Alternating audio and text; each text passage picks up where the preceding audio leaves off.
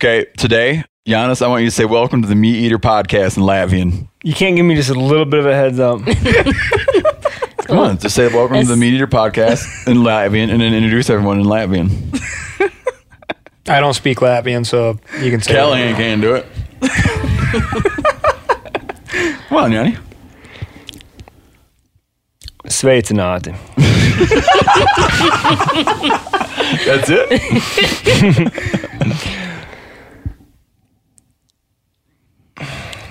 Mēs nākam šodien no Bozeman, Montana.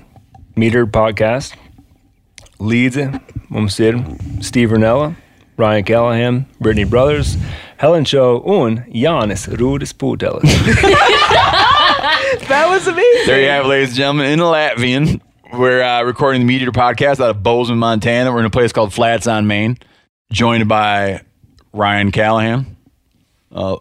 He's famous for working at First Light, and he's famous for his mustache, and he's famous for saying once, addressing a bear, "Smell us now, lady." And Brittany Brothers, who works with us at Meat Eater. Helen Cho, who works with us at Meat Eater. And then the Latvian lover, Jānis Pūtelis, who works with us at Meat Eater. And we just got back from Helen and Brittany's first hunt. We're going to talk about first hunts. But first I want to talk about something that happened to me and Jānis this morning. We're driving back from damn near Canada, just east of Glacier National Park, where you enter the plains. There's these little island mountain chains out there, and we were hunting there.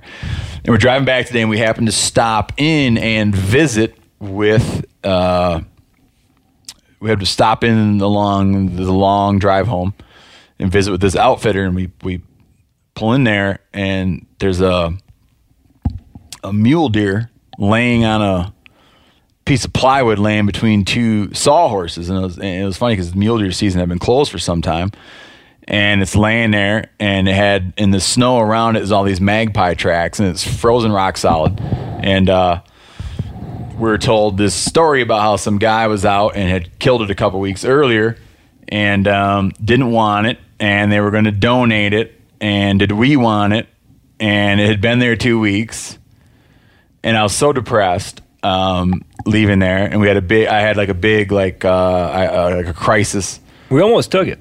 We offered to take it, but we found out that it was going to a some family that was going to get it. It was just, it's like, I don't know, just the whole thing was weird and ugly, and it put me into a funk.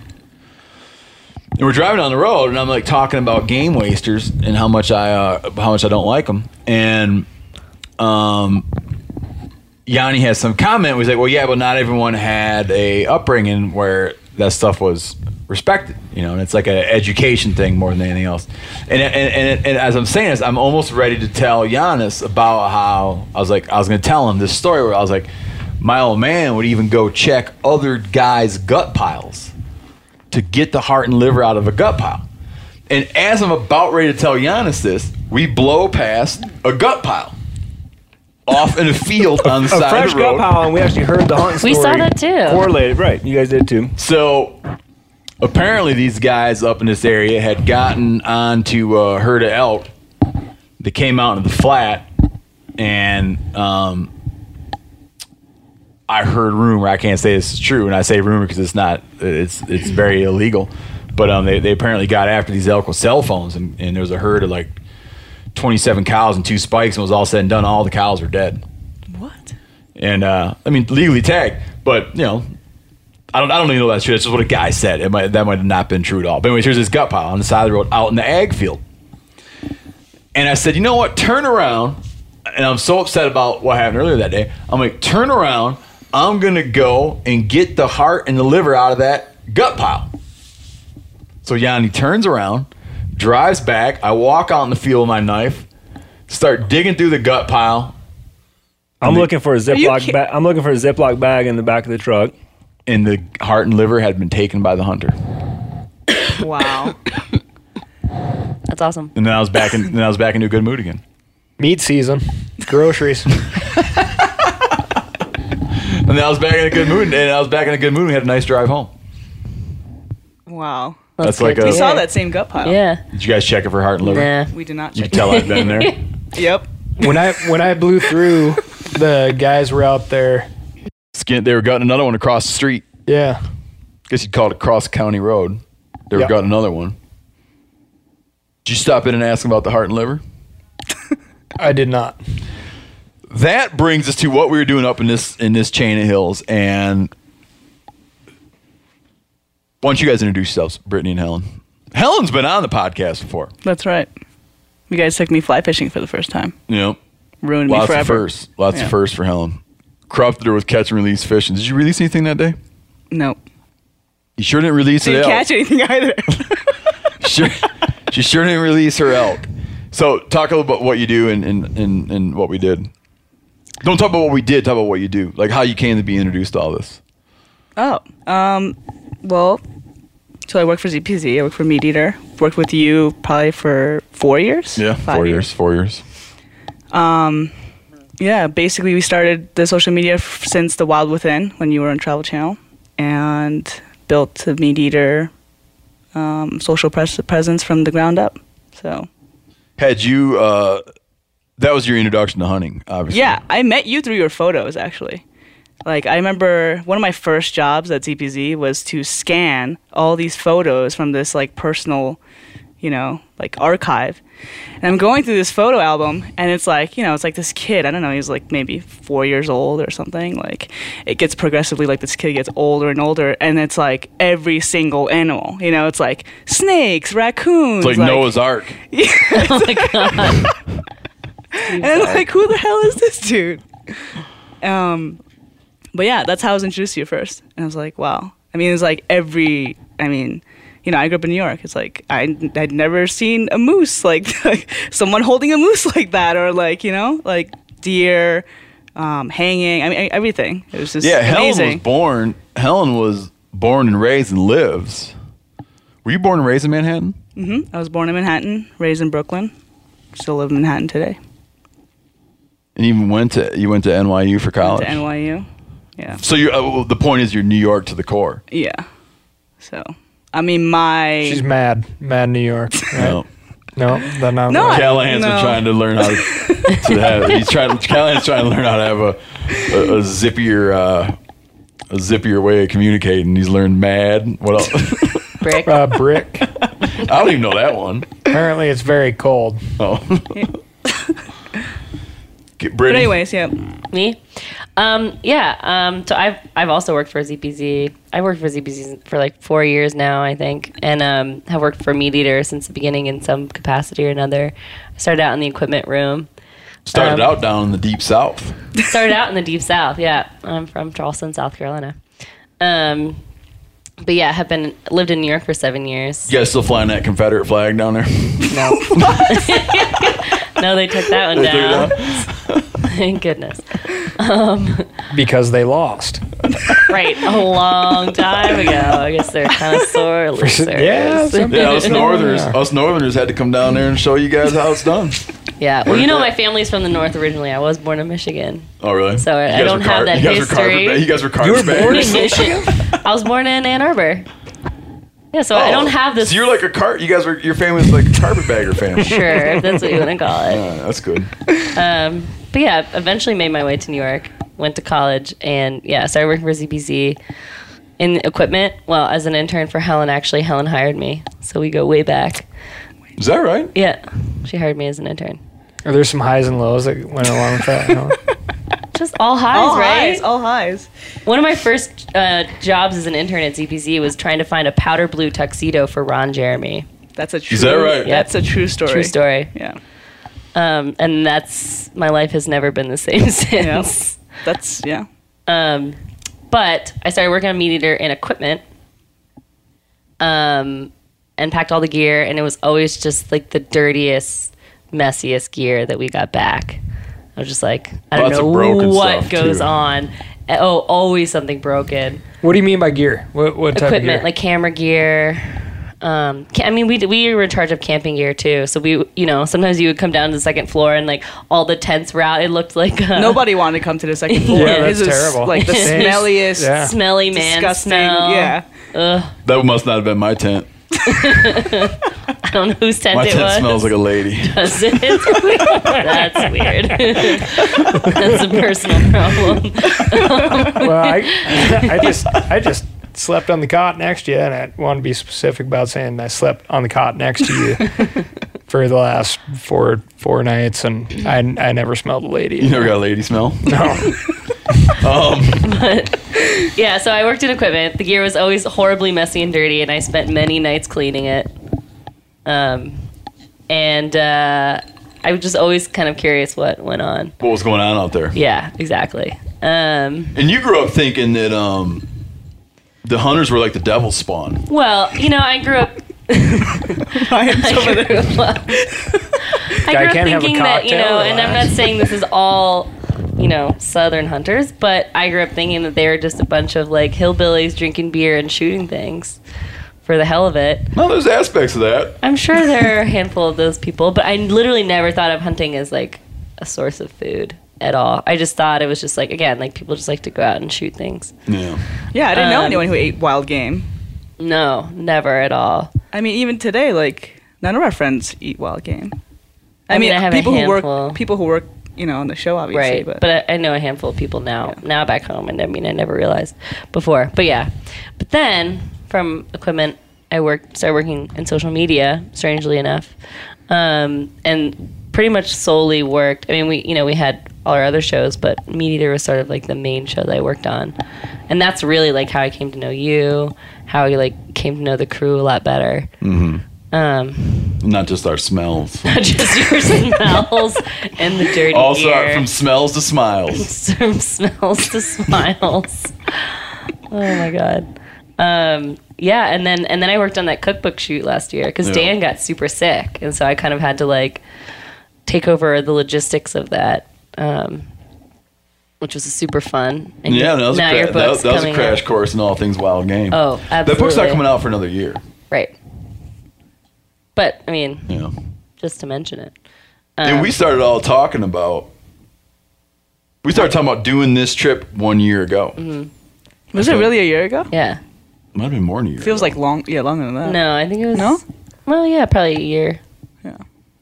Well, we kept bugging you. Yeah. It's like one, And I don't know if It you was guys like a running remember, joke. but we talked about this in Vegas at SHOT Show last year, and I said antelope. That's right. That would have shots too far. I don't think it is. I think we talked about it at SHOT. No, I'm No, we saying did. We definitely talked about it at we shot. might have talked about it, but I would have said the shots are too far. Oh, no. Okay, I got you. Not shots. Shot show. I want real quick. There's this big trade. It's like all shooting. Sportsman's Hunting Outdoor Trade. That's what it stands for. Mm-hmm. But it's all. Wow. It's all firearm industry stuff. So stuff from like mall cop stuff to hunter stuff to. I think Callahan put it best when he was saying that you're talking to people and one guy comes up and he's a mall cop. The next guy come up and he's killed 100 people in Afghanistan, and it's very difficult to tell which one is which. Correct. All firearm related folk from hunting to military. Yes. I make a strong point to just be very polite You know, in all circumstances. because you just can't tell what's going on there. So we were at this thing, SHOT Show, and it's gigantic trade show, and apparently we talked about perhaps going antelope hunting. It took a long time to settle on the elk thing. That we just are coming right now. Today, we left camp this morning from hunting cow elk in up near the Montana-Alberta line, and you guys, I was pressuring you guys to do something easier. I wanted to go to Doug Duran's place and hunt whitetails. And I just found out that they had the worst whitetail opening day on record. Oh my god. Wow. Glad that we didn't do that. Doug said he couldn't see 75 yards. Why is that? Fog, rain, snow. Driving snow and fog. Oh, jeez. Nothing happened. No one got anything. Worst year on record. Shit. So you guys got lucky. And I tried talking you into doing that. I tried talking you into doing all manner of things. And you guys said you wanted to go to Montana or Alaska. Montana, Alaska. And what was cool about it is you guys had to do hunter safety. Mm-hmm. How'd that go? I mean, what was your impression? I mean, it was an 8-hour online course, and then like a 5-hour classroom session with a very interesting instructor. Super nice guy. And surprisingly enough, we got a bunch of people from ZPZ to do it too. Not only just one session, but like a second session that we were not a part of. Like, we were surprised by how many people are interested, at least like 15 or 20 cool. or so. At that point, you hadn't even shot a gun yet, right? Had not. I had shot a gun on the cookbook shoot with you last summer. We did a lot of That was shooting the off first the time porch. I ever shot a Yeah. gun in my life. But yeah, I'd never shot a gun. So you're in hunter safety. Mm-hmm.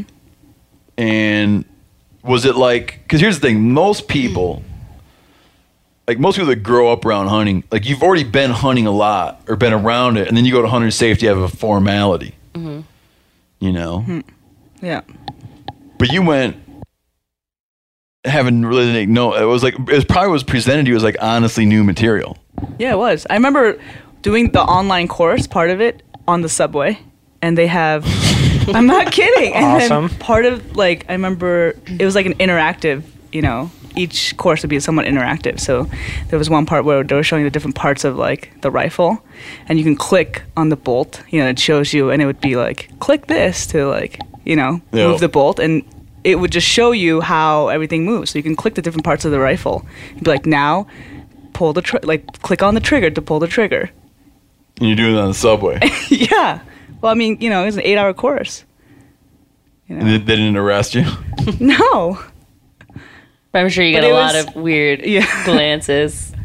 I got picked up in the New York subway for having a knife. Did you ever hear the story? No. Yeah, I was in. Are we talking like Crocodile Dundee style? No, knife? no. It was A machete. just like this right here, like a clip-on knife. But it has to be a certain. You can't have something. It's like a certain length. It was though. this. This is a SOG Pentagon Elite. The one that I lost was a Benchmade, same style deal, years ago. Had it clipped to my pocket, okay? And I'm walking I got off at the 14th. I was going to a business thing. I'm at the 14th Street Union Square station. And I'm walking to go to a meeting at a restaurant. And we were actually meeting with the people who run the restaurant. So I'm walking and I got the knife clipped in my pocket, and all of a sudden there's like a hobo figure next to me, but he's not. I just think he is, and he flashes a badge, says, "What are you doing with that knife?" I said, "I just carry this knife around."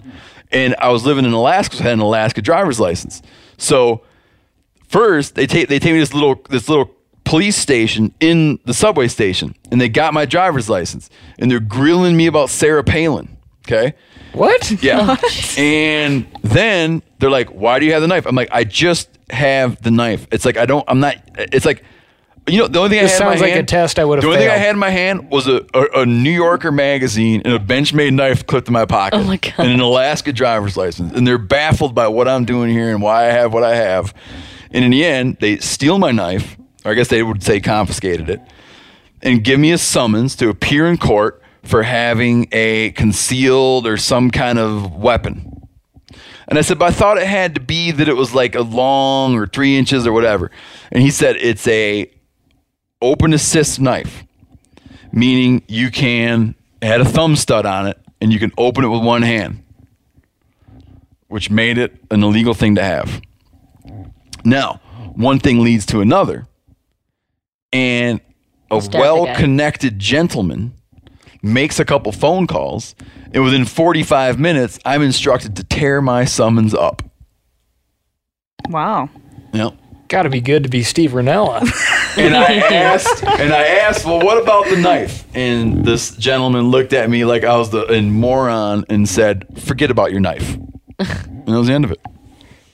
Because I've heard a couple of times, Mr. Callahan, are you aware that you have a bench warrant out? Nobody told me to tear anything up then. No, It's I more was of a, like, you that need was to it, show up man. now. And then I learned and then from then on, when I'm on those subways, and thank God I'm done ever being on those subways ever again, I'm real nervous about betraying interest in any kind of weaponry.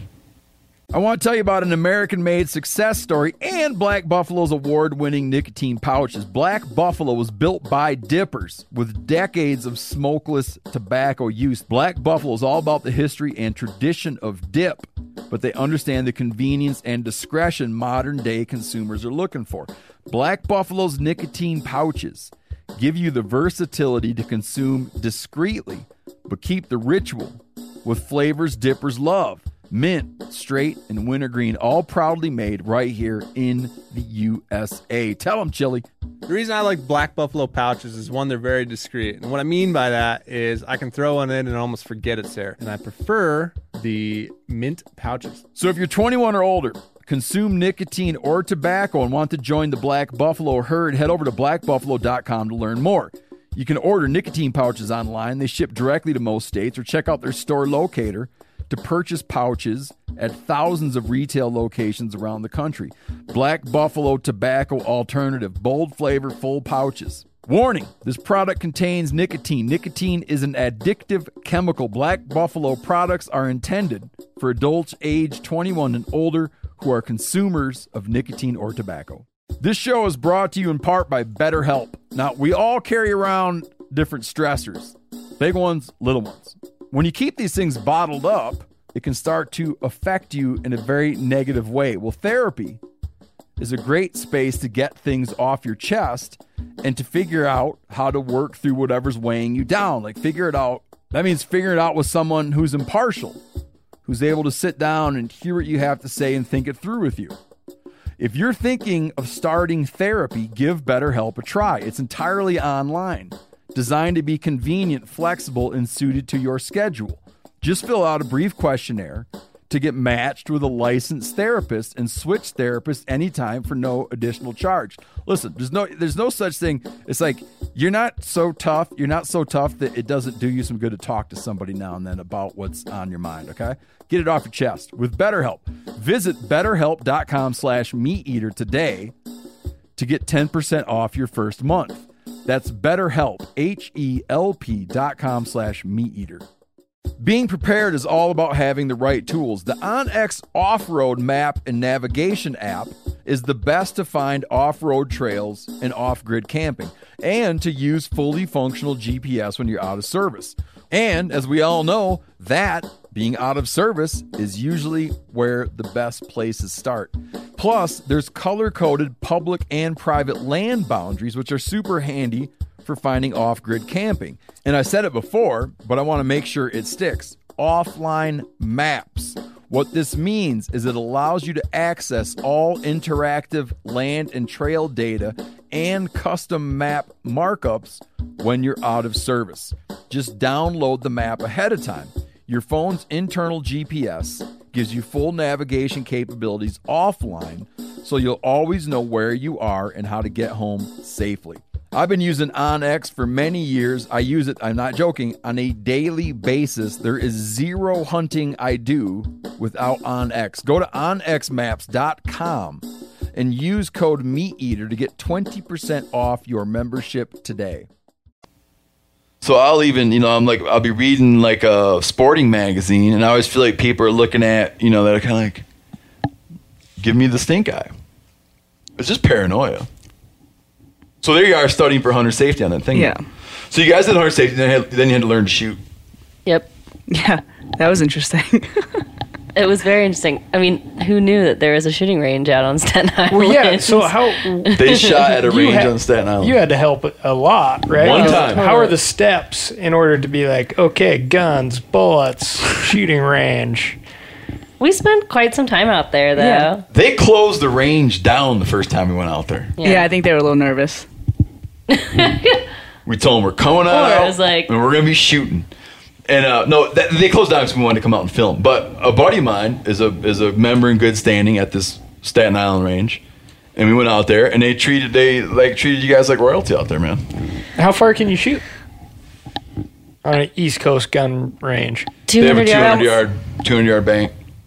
So you can It's zero like in your the oldest or longest or something, like longest running. It's called Colonial Gun Range. And this is a gun range in like an urban area. And they spend most of their time and energy keeping themselves open. It's like every day is a new challenge to keep this range open. Great dudes, tons of former cops. My friend out there is a driver, drives for the city, so he'll drive like politicians and stuff for the city. But he's a member out there. Tons of former law enforcement guys are members out there. And they go out there and shoot. And we went out and started learning how to. The first time we went out, we took a 17 HMR, I think. Sure. 7mm Remington Magnum. Mm-hmm. Did we not take your? Maybe a 270. Yeah. I think we thought there took. was something. I think it was there a 270 and more powerful. yeah. Because you guys were, And the you were telling me 17. one was crazy loud. One was super loud and really like it packed a punch. Yeah. Which one I was think that? that was a 270. No. Yeah, it might have been a 270.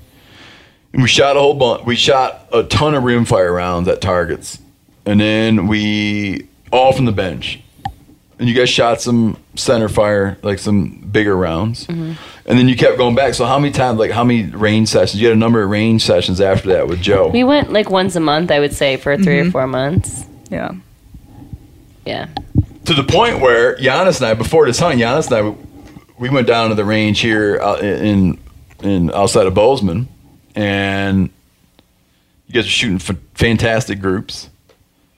Brittany, you hit a gong at, what's the farthest gong there? 4:30. Hit a gong at 2, hit a gong at 3, right? Hit one at 4:30, and then all of your shots were within a palm-sized group at 100 yards. Shooting from the bench, prone, over a backpack, and sitting with a bipod. Yep.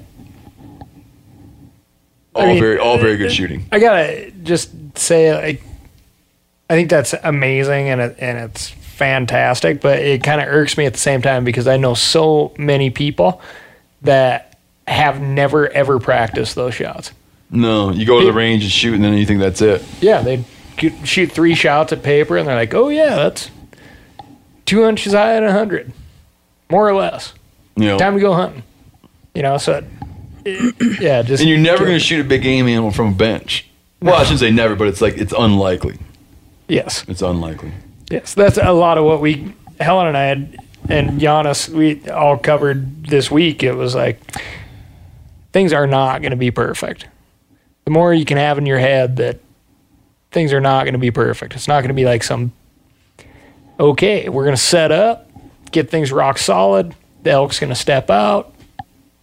You know, Done deal. get the bench set up. Get the sandbags out. So yeah, you guys got cracking on the rifles, and then we took off. And the hunt we did was there's this area up there where in Montana the way it works is you buy what's called a general elk license, and the general elk license, depending on how many units are in so the state's divided into 7 regions. Each region is divided into a bunch of units, 10 or more units per region. And when you buy a general elk tag, it's like that tag has different value, so to speak, depending on what unit and region you're in. And we were hunting in a region where a general elk tag is not good for a bull. Generally, a general elk tag is good for a branch antlered bull and Brow-tine bull. Brow-tine bull and not a cow. But in this unit, a general elk license is good for a antlerless or cow elk. So we were on a cow elk hunt. And leading up to it, I correct me if I'm wrong, I think I said many times that success or failure on the hunt will come down to walking up and down hills. You did say that. It's true. Yanni, what was your first impression when it was like, okay, first time hunt, we're going after elk? You have to do it in Latvian, though. I'm joking. Lana Donna.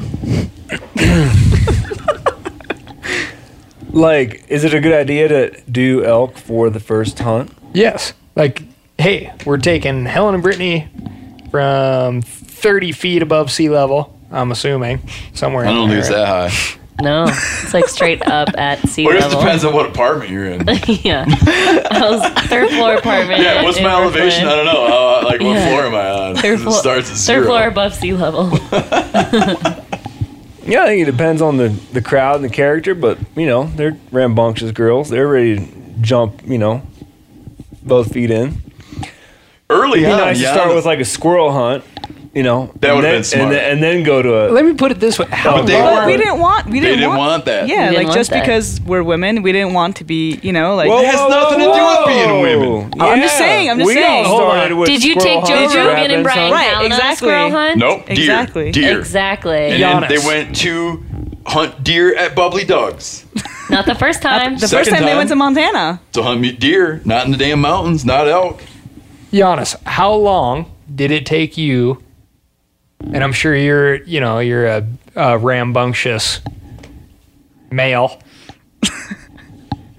How long did it take you to kill an elk? Took me 3 years. I grew up in Montana, bumbling around the woods. Well, I had a weird deal because my first elk hunt was a drop camp, and then we did so poorly in the first 4 days that the outfitter that put us in this cabin, Who's we? my father and a friend of his,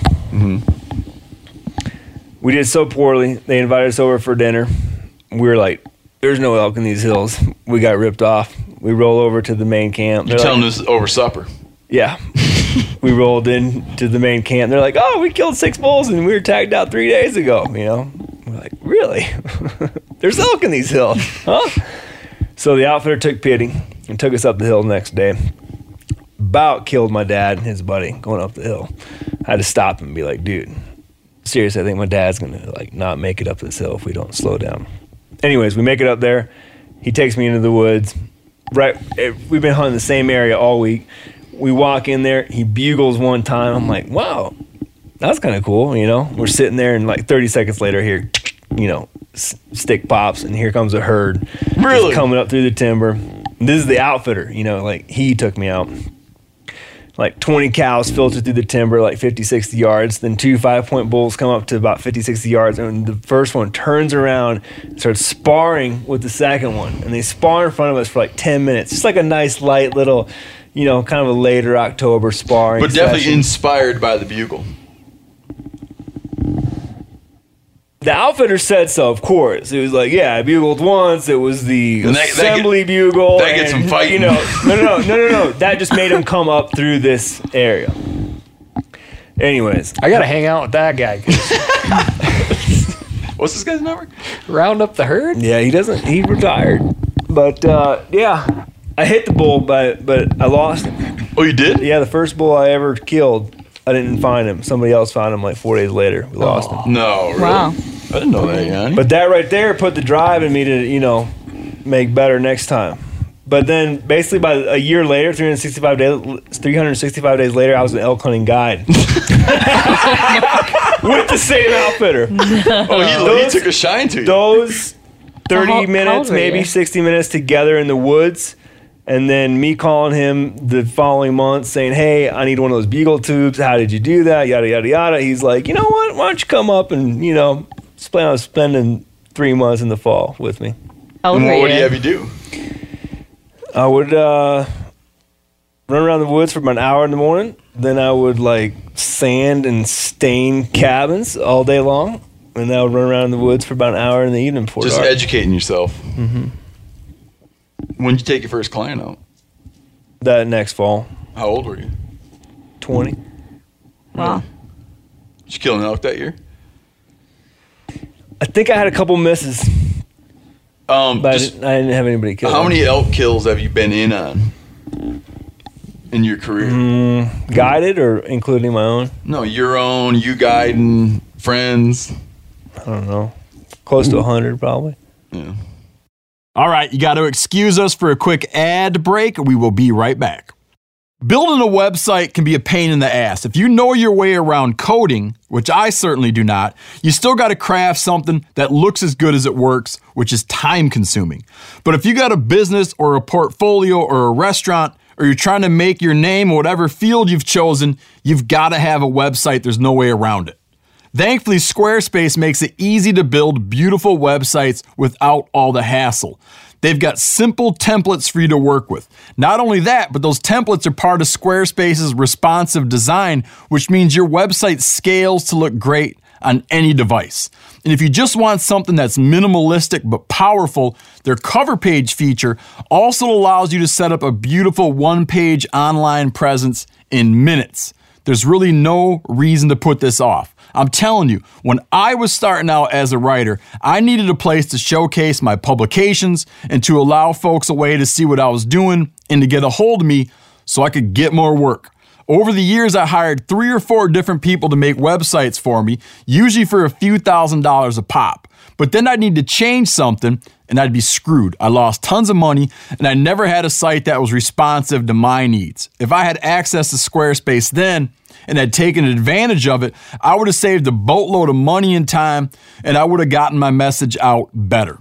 You can start a trial at Squarespace without putting in a credit card, and you can get to work on a website right now. When you do it, make sure to use the offer code MeatEater to get 10% off your purchase and to show your support for the Meat Eater podcast. Seriously, you'll help keep us alive by helping yourself to a damn fine website. Squarespace, build it beautiful. Where were we? So yeah. Oh, did you think it was a good idea to take these guys? Yeah. Like, no one gets Totally, to go no, on an 'cause elk hunt for their first hunt. I know. Unless you know Steven Ranella. It's flat. It's unheard of. You know what my first hunt was? Chipmunks. For like years, we hunted chipmunks, and we smiled about it. And we didn't have chipmunks to hunt. We hunted pine squirrels. If we didn't have that, we got the okay to hunt first starlings because they were introduced. It's not that we don't want to hunt squirrels. We do, you know. But you didn't want to do anything but elk. And I understand why. we didn't. Well, no, we didn't specifically say. I don't remember ever saying we wanted to do elk. You wanted to hunt Montana or Alaska. Right. We wanted to do something that was going to be challenging. That you felt, you know. And I love where your head's at. Montana or Alaska, love it. Yeah. But elk is just, I mean, as you know now. Again, I don't think we specified elk. We did No, I not don't think you specify did. elk. No. And in fact, at SHOT Show last year, we were sitting at dinner. Remy was there. And I remember him saying, you should not go for elk as your first hunt because you guys, if you get an elk, you'll be ruined. Oh, is that right? That's what he said, yeah. Oh. I remember that I Remember told, that? Yep. Yeah. I told Brittany this 4 or 5 times at least the other day. easily. I hunted elk. I moved to Montana in 1996 and hunted elk, 20 or so days that year. Hunted elk 20 or so days the next year. And then killed an elk the 3rd year. And by then I'd probably killed my elk on my first elk, which was a calf that I shot with my bow on probably my 45th day of elk hunting. Sounds about right. Yeah. I don't know what the point of this is. Yeah, you guys trying to make us feel bad. No, I'm not. I'm just saying that, we're just people stream. it's a good idea to take people on their first ever any hunt of any kind on an elk hunt, and it's just like it depends on the person. I'm trying to think of parallels. Like, I'm trying to think of like sexual things or food things or whatever. It'd be like, I think a lot of them, but those aren't really appropriate. It'd Just be saying, like, it's so challenging. Like for me, it was one of the biggest accomplishments, to date. At that point, I was like, I finally did it. Mm-hmm. Like this is an elk. It finally happened because there were so many days and so many failures, and so many days without ever seeing or hearing. Deciphering 2-week-old wind-blown elk crap in the pintlers. Like, I guess they're here. Yeah. I'll just keep walking. I mean, it's a very challenging hunt to start out with. So, Well, what do you guys think should be like our first, or what do you think would be a good first 5 hunts for somebody who's new to I hunting? think a person should hunt squirrels and cottontail rabbits for a year, and then they should do some deer hunting. I think ducks and geese are fantastic too Ducks because and geese. teach you to get a shoot. Not that there's along. anything wrong with what happened because you guys got the major crash course. So we went up this place. We went up this small island mountain chain and mountain range, and we set up a tent camp in a little canyon bottom, and started hunting. We had four whole hunt days. And the way this place works, there's sort of this resident herd in this mountain range, and it numbers anywhere, depending on the year, from 200 to 400 animals. And they tend to, depending on who you ask, either they spend their entire year all balled up in a big ball, or they, once the weather turns bad, they ball up into a big ball. And if you've never hunted elk before, it's like there's this term used in elk hunting called like the herd, right? And if you imagine that you go to your buddy's farm, he would never, and you're hunting whitetails, he would never be like, the herd will come through here in the morning, because like the deer maintain individual identities. You know, like there's like the whitetail hangs out here and some whitetails hang out there, and like they might come out into the field at night, but that doesn't mean that they all are. But in this mountain chain, this range, I keep calling it a chain, like a small range, this big wad of elk is only in one place at any given time. So it's essentially, to a degree, it's almost is like you're hunting one animal, but it just happens to be many, many tons and spread out over, you know, a big area, because it's just this herd of elk that drifts around. And the goal every day when you wake up is to try to find like the herd. And it's 600, or I don't know, 300 eyeballs staring at you, looking for you, you know, and you're trying to intercept this moving target as this herd runs around. So we started out just by climbing, essentially climbing up into the high country to try to glass up animals. And right. Nobody had ever hunted here before. None of us had been there before. Talk to some guys that do hunt there. We open up some maps. We get given some maps. Yanni printed out some maps. A guy said, here's a couple good glassing spots. And the first morning we're out, I go to the first good glassing spot, and lo and behold, there's 2 people there. And he said, like, the guy that gave me the tip, failing that, go to this glassing spot, and go there, and there's 4 people on that glassing spot. We saw that night, after hunting all day, we finally saw 2 spike bulls, I think. I was hunting with Brittany. Steve and Brittany were a team. Ryan Callahan and Helen were a team. So our first day, we pounded the glass. Saw more mule deer than a fella has a right to see. Every buck had his nose up a doe's ass, just rutting way hard. Brittany glassed up a man, another hunter, who was defecating. And there were a lot of firsts that day. It struck me. A lot of firsts. It struck me the indifference this man had to his little creation there. He didn't do anything about it. Just stepped Pulled off up his pants stepped and off walked the away. trail, pulled down his pants, did his thing. His friends were like 20 feet in front of him. His friends are right in front of him. Does a very brisk little cleanup. Just kind of throws the toilet paper to the wind, pulls his pants back up, takes 2 or 3 steps, glances back, you know, just to see, like he was checking on his health or whatever, and then just followed his buddies back to the truck. I never seen anything like it. Just and we couldn't have been the only people watching. Complete disregard for all the people who were just pounding glass that day and happened to be wondering about what was wrong with the guy. Or somebody that might be walking that trail the next day. Or the guy, whoever owns the land. So we glassed him a number of high points that day and saw a lot of bucks. And then we went back at dusk. We went back to another prominent point that was positioned way above camp and spotted up a couple spikes. But the problem is, this area we're in, can't kill spikes. You gotta find cow elk, and then climb down. And but Brittany, that was like your first elk, right? Oh, absolutely, yeah. Yeah. It was incredible. It was like, first of all, I'm looking all over the place. I finally spotted like some mule deer. That was the first thing that I personally. You glassed up a rutting buck. Yeah. And then you spotted that, which I was like, I couldn't find them on binoculars. You pulled them up on the spotting scope. Pulled up coyote. Yep. You guys saw a coyote? Yeah. He's looking like he's all majestic up on this peak. Yeah. We heard And then that. she got on the scope and found another one. He had a buddy with him. Yep. Yeah.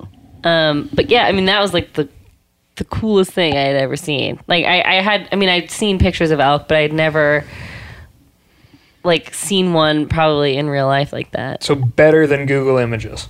better than Google Images. Easily And better than Google we Images. get down to camp that night, and Callahan comes down, and his story is looking in the same area. He saw a spike and maybe a cow. The dark one, I just couldn't find horns in the spotting scope. Was that the only elk you guys found that day? No, we saw a bull in the other drainage, all bedded down by himself, middle of the day. He was out. We saw him first thing in the morning. He was bedded down. And then at like 11 o'clock in the morning, he's out feeding on this wide open hillside. Oh, is that right, really? And at that point, I was like, this is going to be good. Like, Or this elk knows that this is a general tag cow only area. the King's X. Yeah, nobody can touch him. So, but I mean, for Helen, right? We saw mule deer right off the bat. Later on, that would not be such a novelty. And then we saw the 2 spikes that you guys saw, but there was also a 5-point bull in there that you guys didn't see that we saw. And yeah, I mean that pretty much was it. But then we saw what turned out to be the 2 spikes come back out of the timber at last light after we spent all day on top of the mountain bucking the wind. And Giannis got in a lot of push-ups, got in a lot of team jumping Trying to keep up jacks. warm. Yeah. Our second day out, were you just talking about the second day or was it still the first day? That was all the first day. Oh. That was all the first day. We did the big hike. Correct me if I'm wrong, please, but Helen looked stunned. Helen looked like she had the shock and awe campaign done to her. Yes. When you got back to was camp that night. My impression also, I tried to pick the most efficient way up the mountain that still got us to the top of the mountain in a timely fashion. And What were you so shocked and awed about? I mean, I don't know. I mean, everything. You weren't yourself. It was just mind blowing. For most of the trip, you weren't yourself. well, we Really? kept What- That's not what true. does that I think it was mean? after No. the first day only. the first day we kept being, are you okay? And we're like, yeah, I'm okay. Why does everybody Well, I keep was just asking? being quiet. I think I was just like taking it all in, you know? Right, I think it was Just- more that than like being like worked over or anything like Yeah, that. no. Because you told me numerous times, you're like, man, I just can't believe I'm here. I can't believe I'm on the side of this mountain. I can't believe I'm way up on this mountain and looking at all this. Like, it's just so much. That morning, we Trophy country is what she was way trophy just sucking country. it in. And that morning, when we finally got to the top, and when we drove into this mountain range, everything was the skies were clear everywhere, but the mountain was shrouded in clouds. Then we slept in our tents and woke up and climbed up and before it got light out and got to the top of the mountain, and it was reversed. The top of the mountain was sunny, and you were looking out at a sea of clouds below you. That was It was the amazing. most beautiful thing yeah, I've it ever was seen. stunning. amazing. You were It on was an stunning. island. Yeah. It was like you were on Everest, man. It was amazing. And then it got clear a little bit, and there's snow on the ground. And mule deer to me are ghost-like against the snow. Elk look like orange and warm, but like mule deer look just like little like ghosts, like little haunted apparitions. Man, they're just like crawling. That day, it was November 19, just bucks everywhere. That was an amazing day. I think what's also really cool is like to see how trained the hunter's eye is, you know? Like even when we're driving around, like Steve would be like, "Oh look, there's a man dragging a coyote in the backyard." You're like, "Where? Where the hell did you see that?" You know? Or like Ryan would just be like, walking around and be like, "Oh, $2." Like, where I'm like looking through my binoculars, like, I'm like shaking, like, where do you see that? He's like, I mean, see you would that, spot Rich?" things with your naked eye. That Yeah, I was exactly. like, how in the world did you see that? Like, it's like could be a tree, it could be a bush. Like, It's I don't completely understand. it's completely an acquired thing. Yeah, I felt like towards the end, I was like more careful, had a system going of like how to Right. glass and like. Yeah, it's totally acquired. Just like even having then- a game eye. It just, I think you get a sense of the shapes like shapes and colors. I really don't know. Movement, shapes, and colors. Like animals like deer and elk, they have eyes that are out to the sides of their head. They have a poor ability to focus on things, but they have a great depth, or what do you call it? Peripheral. Great peripheral vision to see movement. I think like picking up on movement is really important. But we have like eyes centered in the front like predators, and we can like make out shapes really well. So I think it's just kind of like a movement, shape thing, and color thing. Because when you're hunting, you spot your first something. It might take you forever to spot your first something. Then you spot it, and you know what you're looking for, and all of a sudden the landscape comes alive with it. You're like, oh, now I see what that thing looks like. And then you're all of a sudden like, oh, there that is, there that is, there that is. Mm-hmm. Second day we go out, and Callahan had gone off after the spikes to see who else was hanging out there. We saw those leave, and then we had just a rip snorting of a climbing day. I don't think anything happened that day. No. I mean, that was the first day I think we attacked the scree slide area. No, something did happen that day. Right at dark. We saw 4 cows and 2 spikes. Oh, that's right. Yep. 4 cows and 2 spikes right at dark. That was Way super far exciting. away. Way far away. Yep. Maybe 1,200 yards away. Going the other direction, spooked. But those you could see without binoculars easily. Yeah, that was exciting. I was laying some deep stuff on you, too, when I spotted them. Can't Oh, remember yeah. what it was. Well, we were talking about female hunters. Yeah, talking about female hunters. Mm-hmm. What were you guys talking about? Were we talking about female hunters? Mm-hmm. I was giving the pros and cons. Pros and cons of female hunters? Yeah. Okay. Well, your What- cons were more... the cons of female hunters, the cons Steve. were more just like about new hunters in general. New hunters in general. For instance, my brother, I was explaining this to Brittany. My brother, okay, let me back up one step. What was the most disappointing thing the first day we hunted? What was the thing we talked about most? Oh, how many hunters there were. Yeah, other hunters. Looks like a pumpkin patch on some of the hills, right? Orange vests everywhere, other hunters. Everyone knows, you go out hunting, and you see other hunters, you're like, son of a bitch. You know, it's like no one wants to run into a bunch of other hunters. But on the other hand, I talk about and advocate to some extent hunter recruitment. And my thinking is that if we have more hunters, we have more political clout, and we have more clout on conservation issues, and we're a stronger voice, right? My brother thinks that hunter recruitment, he's like, why would you ever want more hunters? Why would you want more times when you're out in the woods and there's no place to go? And he says, and the same people that talk about hunter recruitment talk about access issues. There's not enough access. Why is there not enough access? Because there's too many hunters for how much space we have to hunt. It's too hard to get tags. Like, you can draw your whole life and not get such and such tags.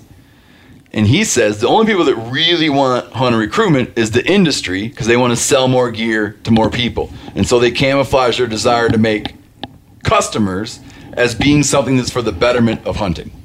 Okay, and I was laying this all out. So, and all of a sudden, here's these elk. Going the other direction, and I optimistically thought we caught them, or that we knew where they were bedding, and they were coming out to feed. They looked a little bit nervous. And the next day we go down and realize that some guy had been running around on a side-by-side like a quad runner, and he'd come right down through that timber patch and clearly had spit those elk out, spooked them out of there. That day, for us, Did you lay any heavy stuff on Helen? I don't think so. Did I?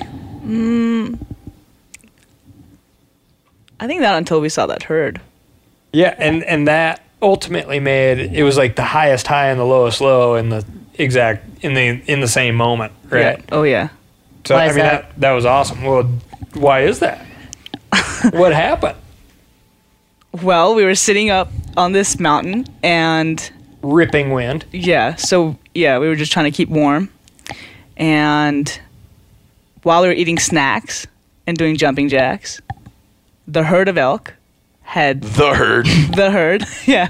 had just passed us by, and we didn't even hear them. We were making a very Well, yeah, what are calm- you doing? You're having like a gym class up there. Of course you well, hear no, 'em. the wind was howling. and so- we're making a very common mistake. We make it often. A lot of hunters make it often. We're sitting on top of some peak, and everybody's looking at like a half mile plus. Yeah. Nobody's even thinking about like, 100 Close yards game. away. Yeah, And 200 to that 400 hill just had yards. that roll that, like, unless every 5 minutes you're going to walk out 200 yards and peek over that edge, A lot could be going on. and obviously a lot went on. And every time I went to peak, it was purely because I was freezing. So I was like, I'm going to walk down this hill and walk back up. And so at one of these points, you guys are having a little gym class out there. Strolls by a couple hundred head out. Oh, I literally, I was literally making our second round of sandwiches for the day. Oh my god. You were on sandwich position? Yeah. They don't Well, have bonding. my better part there, Yanni was like, don't have another bar, have a sandwich. Yeah. And while you're at it, make me one.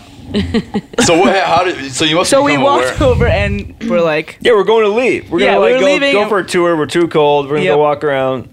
and we see the tracks, and Oh. everyone just stops and is like, do you guys, like, this is not, this didn't just happen, right? Like, we didn't just miss, like, hundreds of elk just going by right in front of us. Tracks on top of our tracks, and one of the trails was like 1.5 feet deep. Yeah. Like, it was a thundering herd. That's crazy. So then immediately we, go down that hill and try to Follow the tracks. follow them, yeah, to see if, we don't, it looks super fresh, so we're like, maybe they didn't go too far. And as we're walking, Ryan just is like, slow down, like, get down, they're right there, So what do? We did we do the slide down? We did this. We did the slide. The crab walk, right? Yeah, so it's like a yoga position or something almost, right? You're on your heels of your hands and the heels of your boots, and you're like crab walking with your rifle in your lap. It's the most deadly approach. I think. We never did that. It's tough on me. Yeah, we did. Did we? Ryan's like- maybe I was doing it right. Yeah, Ryan's like, check this one out. And Well, I'm it like, has to what be. is he It's a doing? deadly approach in some conditions. You have to be coming down. What's deadly about it is when you get with the thermals are right, or the wind's right, and the wind's blowing uphill, and you're above elk, and they always are. Not always. They tend to look downhill the With most. the exception of one. Their assumption is that trouble's coming from down there. I'm at kind of the top anyways. I just need to watch down. And you're up above them, and you're crab walking down, sliding along with your weapon, bow or rifle, in your lap. And then when it happens, you just sit up and do it. You just sit up and You shoot. did. Ellen? Well, I think it's also worth mentioning that when we go on hunts, it's not just like two people. We have cameramen. It's like not. Yeah. So it's like group of No. people trying to do the same thing, trying to capture, the herd. I was complaining about that very fact today. What? That it's a group of people? Yeah. Well, it is, What else are you gonna but do? how close did we get I mean, with No, the not group of people? what? Like 40 yards less? Yeah, 40 yards. Something insane, Because you could have shot with a bow, Yeah, it's Yeah. an archery but shot. you didn't shoot it even with a rifle. However, I what did not. what was the shooting situation? Though? So we were looking downhill, and there they were, and I was like, "This is my moment. Like this is gonna happen right now."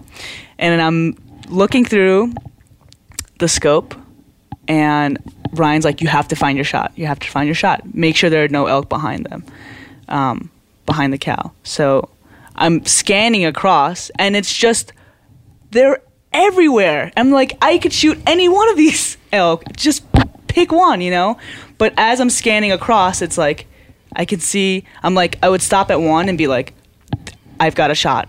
As soon as I thought I had a shot, I would see a head from behind just creep up right behind it. Yeah. Or like a butt of one just like slowly move back, So, and I guess one of them got spooked. Right. So right? the situation is, if you take that shot, that bullet could potentially pass through that animal that gave you the nice, perfect Google image shot opportunity and injure or kill another animal. I have seen that happen one on time. several occasions. Right. It does happen. Right, and I didn't feel comfortable taking the shot, because I didn't know, I couldn't see what was behind it. So I wasn't for sure that it was a 100% clean shot. Yeah. And how many animals were there? I mean, What'd you there- guess? 200, right? I mean, something like 150 to 200 elk. Yeah. Both bulls and cows, you know. But I just couldn't see behind it. It was just, you know, too sloped and couldn't see how far back they were. And then all of a sudden, you know, we kept, you can never see through somebody else's scope, right? You can't see exactly what they're seeing. So I'm saying, well, look to the far left. Look to the far left. That one is in count the back 13 elk from the left. Yeah, and it's literally, it's like this swirling ball of elk. And, you know, for a brief second, one would, you know, from my perspective, like stand out just slightly apart from the rest of the group. And then all of a sudden they were gone. And then they were gone. And I was like, oh my, I mean, Ruined it. Long gone. yeah, I was like, that's it. It's over. And that was the end of your second hunt day. Yep. And I kept asking everyone, like, did I have a shot? Because I kept replaying that, you know, image. But there's no way to answer that question because that question is Right, it's for from each, it's for each person. Right. I might be in a situation where I'm like, I would have put a box of shells into those elk. But it wouldn't be a shot for a lot of other people. And there's other people who would have said, I would have put 2 boxes of shells into those elk. You know? I just, yeah, I didn't feel Well, comfortable taking the shot. Helen kept saying to us was, great. There's 200 elk right in front of me. And I couldn't even kill one. Like, what would people think, like, 40 yards away at 200 elk, I can't even kill one. So that to me kind of stood out as, like, the lowest low of the whole hunt. Yeah. Right? It was like, I mean, it was amazing to see, like, that many, you know, that many animals, that many elk. But at the same time, it was like almost like a tease. Like, there were all these animals so close, yet I couldn't make the shot. Yeah. So it was definitely like, you know, I had dreams about that, you know. Yeah. It's 80,000 pounds of elk standing down there. But, you know, it wasn't a tease. It happened exactly that way because it had to happen that way, you know. Right. The hunt went perfectly. Because had you killed it then, I mean, think about what you would have missed. Yeah. It happened then after that. 40 tons of elk. so now we're on That's to conservative. Day 3. day 3. Right? We wake up and I go down to reconnoiter the 4 or 5 cows and 2 spikes. We go down there to reconnoiter, run into a bull, can't shoot him anyway. Realize that what bumped the elk out of the timber patch wasn't that they're just moving from that timber patch to feed and then back into that timber patch, but some guy was in there driving around and got a side-by-side stuck in the snow and spooked the elk out of the timber patch. Get set up in the windiest place on the planet. A calf elk comes pouring through a pass. We go to try to intercept the calf elk and intercept a gentleman named Kenny instead, and had a long talk with Kenny. Never found the calf. Then Kenny informed us that he, in fact, was trespassing. You're just gonna call him out like that. Well, I'm not saying where he was or what his name was. You just said what his name was. Kenny? I think there's a handful of Kennys running around Montana. I'm pretty sure. It was Kenny G, the saxophonist. I'll let it out. It was Kenny G, the saxophonist. And he was standing on public land, which he didn't realize, but he had accessed it by cutting through some. He's very frank about it. We had a nice chat. And It seemed like that was a common thing because as we broke camp he told us today, that that's how it works. yeah, as we broke camp today, another fella and a young gentleman came strolling up through our canyon that we've been camped in for 4 days, you know, that we had access to, and they were just like, hey, yeah, we're supposed to be here, kind of, really, maybe. And you know what was funny there too? He goes, how'd you guys find out about this spot? When I told Kenny, I was like, as a matter of fact, Kenny, we're on BLM land. Not terribly, wasn't like surprised or happy or disappointed by that information. Just irrelevant. Yep. So, try to put the moves on this calf, could never find it. I want to tell you about an American-made success story and Black Buffalo's award-winning nicotine pouches. Black Buffalo was built by dippers with decades of smokeless tobacco use. Black Buffalo is all about the history and tradition of dip, but they understand the convenience and discretion modern-day consumers are looking for. Black Buffalo's nicotine pouches give you the versatility to consume discreetly, but but keep the ritual with flavors dippers love. Mint, straight, and wintergreen, all proudly made right here in the USA. Tell them, Chili. The reason I like Black Buffalo pouches is one, they're very discreet. And what I mean by that is I can throw one in and almost forget it's there. And I prefer the mint pouches. So if you're 21 or older, consume nicotine or tobacco, and want to join the Black Buffalo herd, head over to blackbuffalo.com to learn more. You can order nicotine pouches online. They ship directly to most states, or check out their store locator to purchase pouches at thousands of retail locations around the country. Black Buffalo Tobacco Alternative. Bold flavor, full pouches. Warning, this product contains nicotine. Nicotine is an addictive chemical. Black Buffalo products are intended for adults age 21 and older who are consumers of nicotine or tobacco. Being prepared is all about having the right tools. The OnX Off-Road Map and Navigation app is the best to find off-road trails and off-grid camping, and to use fully functional GPS when you're out of service. And as we all know, that being out of service is usually where the best places start. Plus, there's color-coded public and private land boundaries, which are super handy for finding off-grid camping. And I said it before, but I want to make sure it sticks. Offline maps. What this means is it allows you to access all interactive land and trail data and custom map markups when you're out of service. Just download the map ahead of time. Your phone's internal GPS gives you full navigation capabilities offline, so you'll always know where you are and how to get home safely. I've been using OnX for many years. I use it, I'm not joking, on a daily basis. There is zero hunting I do without OnX. Go to onxmaps.com and use code MeatEater to get 20% off your membership today. Rain or shine, every day is a great day for fishing, right? And you probably got rain gear, but you shouldn't overlook sunny day gear. Columbia PFG Solar Stream Elite Hoodie has you covered on the sunniest day.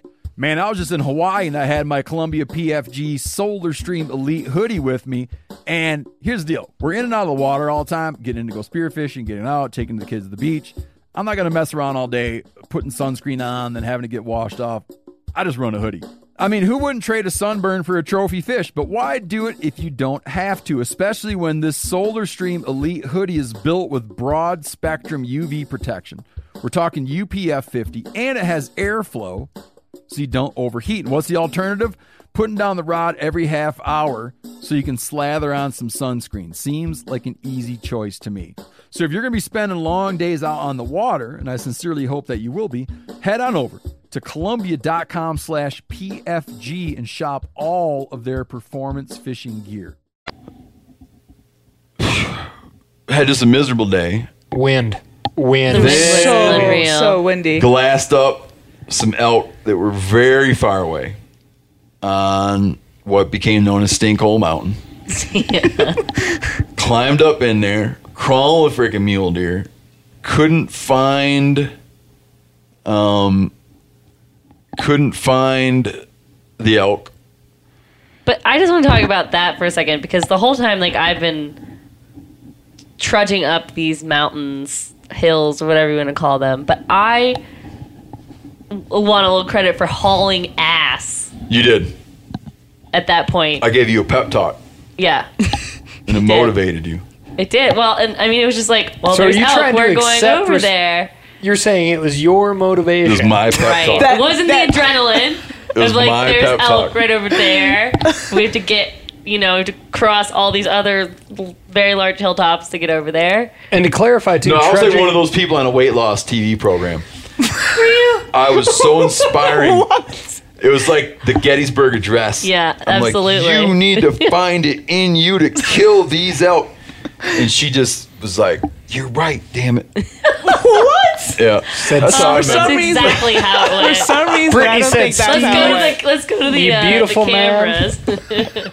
You smart, intelligent man. Go to that footage and see if that's really To clarify, though, happened. trudging is the correct term. Many, many, many times in elk hunting, it is 1 foot in front of the other. I gotta be frank with you. On that chase, I didn't realize the hellhole that was between us and Stinkhole Mountain. And when we got to the bottom of that thing, I looked up. I'm like, you gotta be kidding me. Like, I did not feel like going up there. And we tried to leave after dark by a strange route that brought us pretty much into Canada. We went up 3/10 of a mile from Canada, walking We saw some Border county Patrol riding the along border. on the Canada side. We're like, a bunch of people walked down the road with headlamps and rifles, like, basically walking parallel to the border in the middle of the night. Montana militia heading north. Settle the score. Yeah, exactly. 48-40 or fight. That was our third day hunt. So we get Well, but have sat in the same spot, essentially the We same glassed spot. you guys up there. Yeah. We glassed you guys too, right? Yeah, so CB hauling ass. we're bouncing back and forth between two saddles all day long, working on a hunch that these elk are going to magically appear in one of these saddles. And we're definitely seeing orange all day, popping in and out of some of the lower saddles and even right up where we are. And we go as far as building a blind because the 40-mile-per-hour wind is right in your face. How'd you construct that blind? This was some pine or some lodgepole boughs. We used juniper, nice dense, and stacked it in with a bunch of, just deadfall. And it worked out nice. You could just see right into this saddle. But the only problem was you just had this ripping wind right in your face. Yeah. And It wears you down, man. It makes you feel like you're losing your mind. yeah, absolutely. Mo Fallon told me last week, he's like, I don't know what it is. When I'm standing in the wind, I cannot think. Yeah. He's like, I cannot form a thought. And it definitely makes you think like that. Or not think. But so we're back. Really didn't move. Once we got to the top, we did not move all that much. Basically because we were, every direction we wanted to go, there was somebody else already, we came across some elk tracks. We followed the elk tracks. All of a sudden there were boot tracks that dumped in on the elk tracks. I had that problem a lot. Turn around, Yeah. go back the other direction. We're like, well, maybe we'll go up to the other saddle, where the herd came through the other day, and I look up there, and there's two people sitting up there. So I guess we're stuck, and then we get this distress call. It was a well composed distress call, but it was, we are going to need a pickup on the county road. In Canada, basically. Yeah. We're going to follow this drainage. Hope you brought your passport. We're going to follow this drainage to Alberta.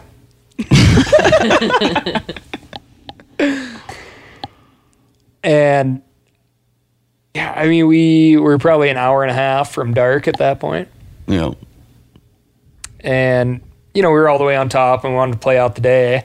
But, our friends are facing a long, windy, cold couple hours on the road no matter what at that point. So that's definitely wearing on us. Yeah, the road, like the Cormac McCarthy novel, The Road. Yeah. That's our journey. That's right. That's our journey turned into when hours and hours went by and no sign of Callahan. I mean, what, 6 miles or more that we More than walked that. on that We got road? off my map.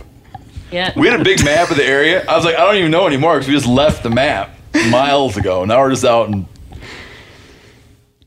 trying to we were talking about trying to find a farmer and be like, oh yeah, and my buddies with the guns who are out in the ditch, they're going to need a ride They're too. going to send Giannis and I, like the friendliest guy on the crew, and then me, a woman, so it's not like super creepy. And they'd be like, oh, I didn't mention my friends in the ditch with the rifles. They were hoping to catch a lift too. Yeah. They're pretty cold too. We were like a They're big on second away snacks. from doing that before we heard from you. Snacks and coffee, they love them. So I'm having this internal crisis that I'm trying not to relate to Helen. I got to interrupt real but I quick felt 'cause we're running out of time. All right. But I want to get this out. You want to finish up the hunt? Yeah, I want to talk about what happened in the hunt. It's a hunt story. The blind. When I'm constructing the blind, what you're like, does this ever work? Well, it just seems so perfect, you know. You were making it level to like my perfect, you know. I was trying to get a good shot and whatnot, and you're like, yeah, you know. I think the things about these blinds is that you never stay here long enough for it to work. You know. So, anyways, you get the distress call. No, so like, well, we'll walk around to warm up. Then I want to end up at the blind. Because I just know the elk are going to come through that saddle for some stupid reason. And we end up at the blind. The wind is still ripping through that saddle. And, you know, the whole crew, you know, everybody's kind of like, well, should we just call it? Because we got to go pick those guys up. And I'm torn, and I'm like, I want to sit. This is going to work. I want to sit here. And it's like, well, I'm trying to be positive. Like, you know, let's just, you know, it's really windy, and I don't think anything's going to come out early, so let's just get up on top of the next little knob so we can look all the way down the ridge and look at the whole timberline. And we walk 200 yards from the blind, and I look over, and there's 7 cow elk staring at us. And I internally, immediately, I'm just like, you dumb son of a bitch. And you're like I was saying, no one stays in the blind long enough. No. Did I mention? And so, like, I sit down to, you know, lower our profile, and I'm half-heartedly and like, yeah, get ready for the shot. That's not going to happen because there's no way in hell these chicks are going to hang around long enough to provide a shot. And the grass is like 3 feet tall for some reason. And I'm just beat mentally at that. I was just like, ugh. And, you know, Helen's like, should I put her around in the chamber? And right at that point, they all turn and blow into the timber. Gone, like ghosts. Vaporize. And I make second stupid decision of the day, which I never do because I've learned so many times it's a terrible decision, which is I leave our packs. I'm like, just drop everything. Frustrated. Like, just leave everything. We're going to run up here to the next tree and see if for some reason we get a shot at something. So we drop our packs, run up to the next tree, which always leads to the next tree. And I'm just sit here. If they come back out again, internal dialogues reading as there's no in hell these cows are going to come back out again until dark. Like, but if they come back out again, it's going to be right at dark. So just get set up for a shot. As soon as you see a nose, throw around in the chamber. We've been talking about this all day. If you get a shot, shoot. I'm going to run back and grab our packs. So I take that opportunity to have a little alone time. I walk back to the packs and beat myself up even more about how I just screwed up the perfect opportunity that I just wasted an entire day of a 4-day elk hunt setting up, and I totally blew it. And I'm like, I just ruined Helen's elk hunt. I just ruined the entire opportunity. You know, that was it. And I pick up the packs, I turn around, and it's like,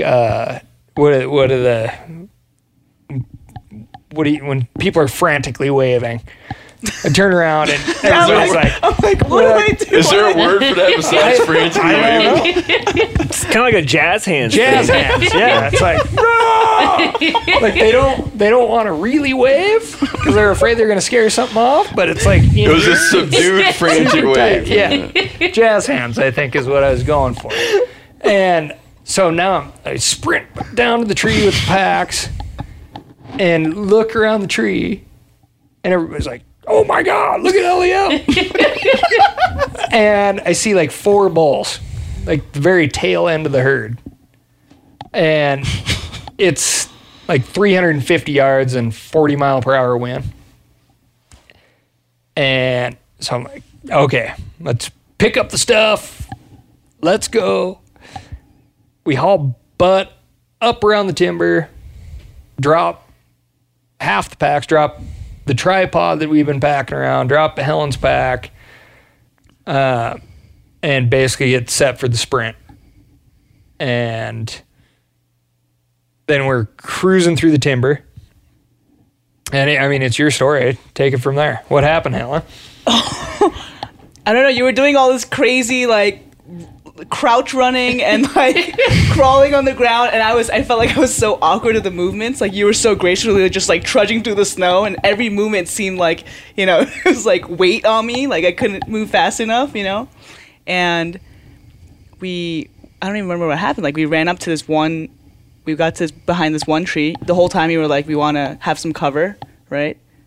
So we get to this tree, and we don't have the tripod, and you're pointing them out again, the hunter's eye. Like, I'm like, I can't see them. It's like all the adrenaline, you know, rushing through me, and I'm like, I can't see them. You're like, breathe. Like, you see right there, you're pointing at all these different, like, landmarks. You see the dark patch of timber. I find that in my scope, but it runs away. Like, basically, as soon as I get in my scope, it just walks away. And I look at you and I'm like, this is happening again. Like, it's in my scope and then it's gone. And you're like, there's another one right to the left of it. Do you see that one? How far away were they? Like 270 yards, maybe less or more. I don't know. The furthest was like 260 and the closest was 226. Okay. That's a long shot. And Not so Joe. So I see the one that he's talking about, and I look at it in my scope, but then there's a bull in front of it. And I'm like, this is like replaying, this is like deja vu just happening again. I don't have a shot. And as soon as I'm like, you know, I'm still waiting, the bull just slowly walks away, and it's like the cow elk is clear. And I don't know, I was like so nervous, but like we didn't have a stand. I'm like trying to sit down, trying to get a shot, but there was all that what was it? Sage or something? It was just grass. Yeah. Sweet grass. Right. So I couldn't see. So you were like, sit up, you prop up the backpack, you know, and then I just look at Ryan. I'm like, I'm gonna shoot this cow. I'm gonna shoot this cow. And at that point, I was kind of like, whoa. All of a sudden, that's like the most firm statement I've ever heard Helen make. I'm gonna shoot her. I'm like, whoa. And then because it was so windy, you had kind of pointed me to shoot at the shoulder, right? Yep. And that was that. And then I couldn't tell. Like, my hands were shaking afterwards. I was like, I kept asking you, like, did I miss? Like, you know? And you kept, like, walking, like, let's walk forward, look through the binoculars, have your rifle ready. And you were like, these things are tough. Like, you might have to shoot it again. And I looked at you like, what? Like, like, okay. It was very clear at that moment that nobody had said, hey, sometimes. Yeah, they'll be sitting there. So yeah, we're getting closer to it, and you kept looking through the binoculars. I kept looking through my binoculars, but my hands were shaking. So you kept being like, what do you see? And I was like, I can't see anything. My hands are shaking. But yeah, you know, we approached it, and it was amazing. It was like one of the most amazing experiences. Did you have of my life. remorse? I don't know. I think I was telling you guys earlier, like, I was really emotional when we made the first approach earlier that day to the 2 bulls. Then I was, you know, I think when I came up to it, I was just like in awe, like how huge this animal was, and Beautiful. you know, yeah, absolutely beautiful. I want to make this quick. Yeah. So, you guys had no 4th hunt day. You got to butcher Yep. and hang out, socialize, be warm. That's not true. And me and Brittany were out pounding the mountain.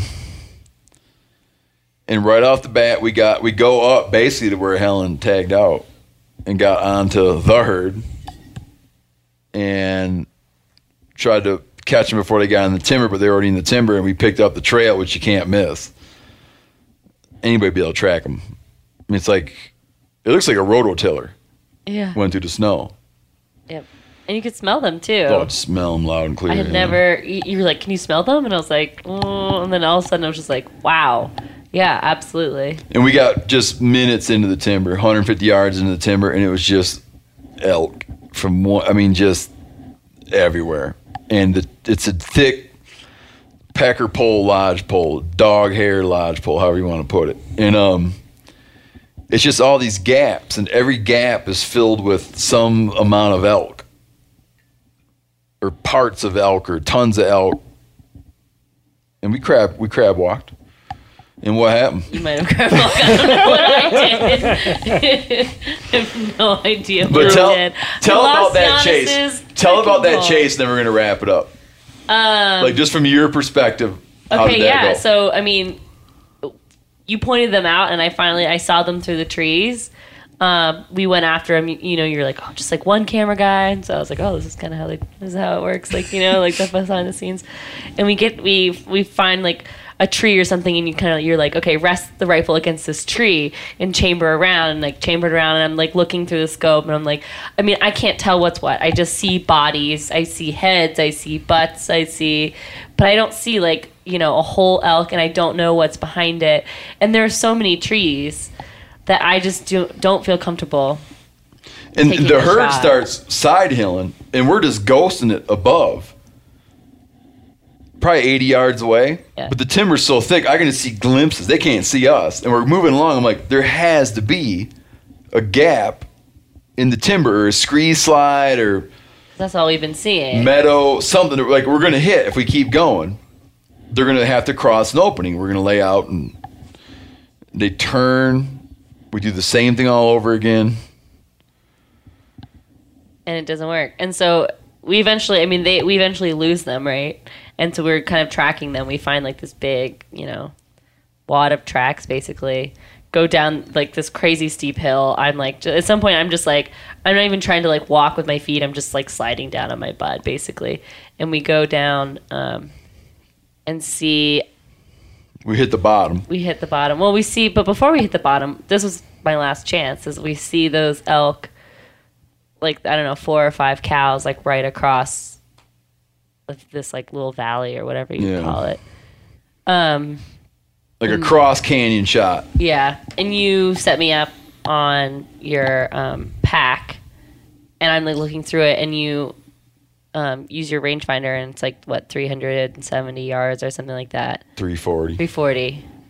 And you're like, this is farther than we agreed on, and it's super windy. It's, you know, Howling wind. Yeah. And I have like some branches in the scope. Like I have the elk in my scope, but then there are branches, and I just didn't feel comfortable at all. Like it was too far. And meanwhile, It's too out windy. steps a Spike about 60 yards away. It's like, do what's going on up there, guys? Just like, I was hanging around here in Yeah. range.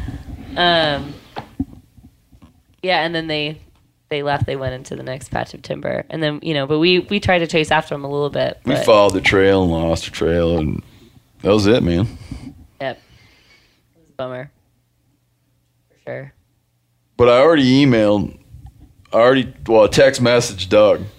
When we got all done, Brittany said, I want to go do the thing that I had originally suggested. We're going to go. But Does that listen, make you feel better? no. I respected you. Like, I respected your work ethic, and I respected you professionally. And now I respect you in the way that only comes from trudging through the mountains with someone. And what's cool about you is, I don't know if I was telling you this or someone else this. Most people think they're capable of more than they actually are. Right? You're like, oh yeah, I'll go up that mountain, no problem. But you can't. You're capable of more than you think you are. Or more than you let on. So you'd be like, I don't want to go up that mountain. But then you just go up the mountain. Most people are like, oh yeah, let's go. And they get halfway up, they're like, oh, I got a problem with my ACL. Or like, you know what I mean? Or they come up with something that's wrong Shin with them. splints, coach. Yeah, they come up with something like, oh, this boot, like, I put these new, insoles and it's like, you're just like, okay, it's not going to happen. Like, you told me it was going to happen and now it's not. I mean, it wasn't without my share of complaints. No, here but and you there. went up. But I and it was did funny it. because at the end of it, I was exhausted. And I realized you went the same distance I went. And I'm glad. And without nearly the experience, training, preparation that you have. Yeah. I I'm think glad, that was I'm my- glad to have a couple days off now. But I'm just face going to throw of it out sheer there pain because I and was terror. there for a lot of this hiking, a lot of this trudging, humping, whatever you want to call it. We climbed big mountains, steep mountains, lots of elevation. And today we went on a little bonus hunt. We were done filming. We decided to go on another hunt. Me and Yanni and Cal. Yeah. Oh yeah, I was no. Try to part get of more that. try to get more meat in everyone's I freezers. actually was thinking, I was like, well, I'll just wake Brittany up and see if she wants to go. And I was informed that I would get punched. In the mustache. In the mustache, right? Swift punch to the mustache. Yeah. We'll save what happened on our hunt for another podcast because we're out of time. But I will mention that all of us, Steve included, were saying how we'll be glad to get a couple days off of humping the hills and not do it again like tonight.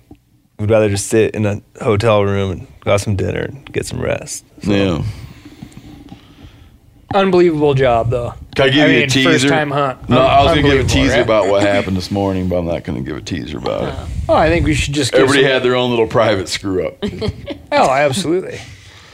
I think we should give some accolades to our first-time hunters now. I'm I guess deeply impressed. are they just hunters now, or they're hunters. First time. I think I'm a yeah. hiker. there you go. Oh, well- That's the attitude. I Yeah. like that. Hiker Just and a hiker that- stalker. It was happens to have a it was a gun on your great back. it was a That's- great Hunting will year-long come. journey.